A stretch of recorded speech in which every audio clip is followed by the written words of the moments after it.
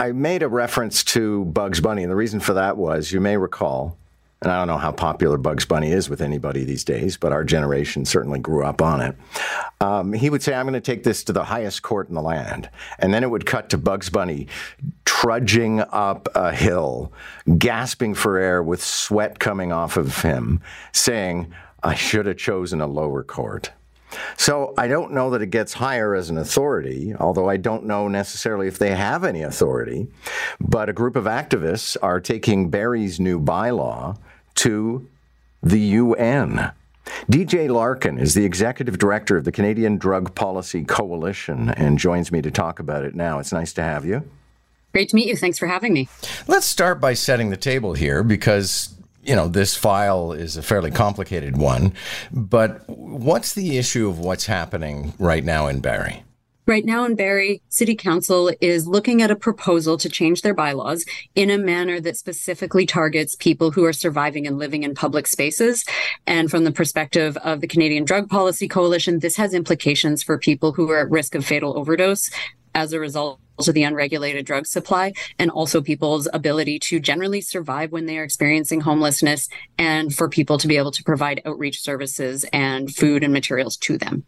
Because what they've said is that they don't want people to give any money to homeless people at all. So, you know, cut them off and then make them go to social services. That is certainly what we have heard from City Council, and it is nothing new. That is a failed approach to social problems.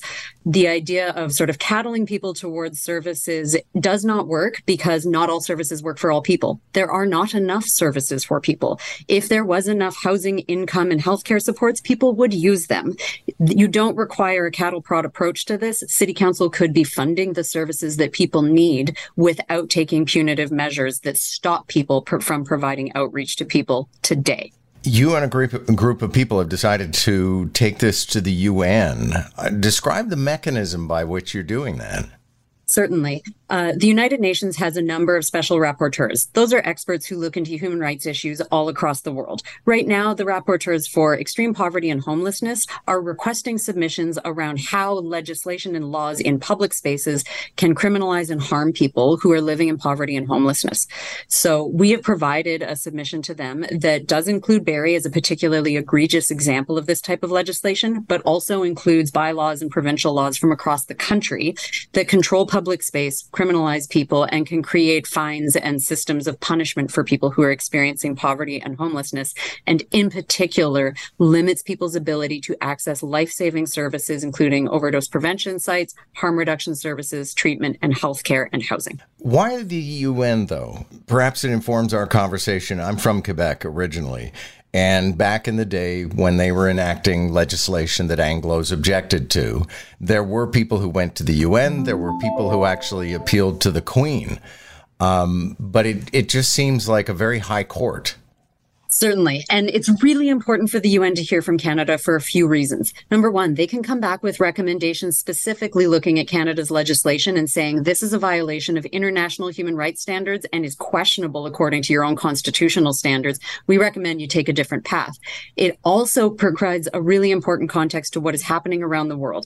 Canada is often seen as a human rights leader, and it's so important for the UN to see the ways in which Canada is not living up to those expectations so that we can see policy happening across the world in a more progressive, safe, and healthy way. But why not start with, like, you know, the Ontario Human Rights Commission, or just go advocate before the Barrie Council? A lot of people are advocating before the Barrie Council, certainly, and they are very well positioned to do that. The Ontario Human Rights Commission was informed and was involved back in June when the Barrie City Council first considered this, as was the Canadian Human Rights Commission, and in particular, the Office of the Federal Housing Advocate.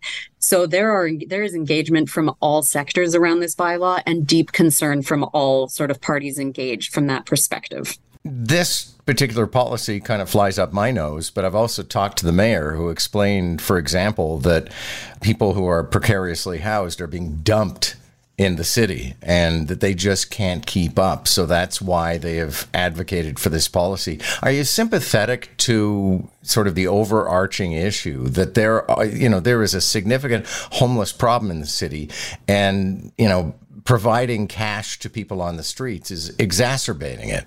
I think there's two parts to that. The second part being providing cash to people is exacerbating it is not a thing that is proven in the evidence, and it simply isn't true. It is providing cash to a person who has desperate needs today and knows best how to use that cash to meet their needs.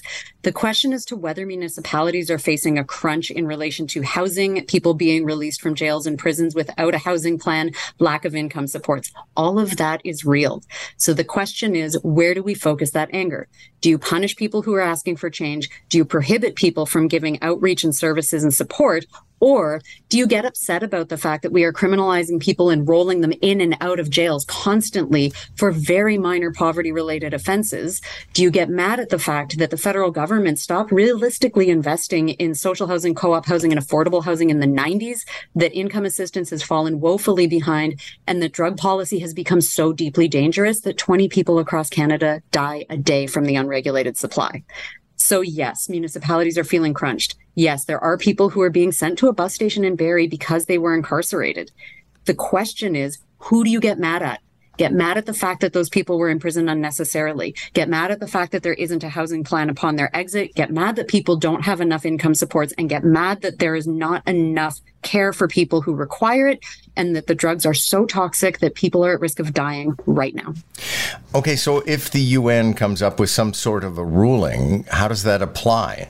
It applies in a number of ways. Number one, through the periodic review, they can come back to Canada and say, we want you to agree that you are going to implement this particular recommendation around housing, homelessness, income security, drug policy, whatever the case may be. That then allows people in communities to go to municipal, provincial, federal government and say, you've made a commitment to this. Here's how we work together to actually make that happen. Thank you very much. Appreciate this. Thanks for having me. That's DJ Larkin, the executive director of the Canadian Drug Policy Coalition. And we'll definitely put this to the panelists at 8:45. I think it's somewhat of a blunt instrument because, maybe you could start with presenting before City Council.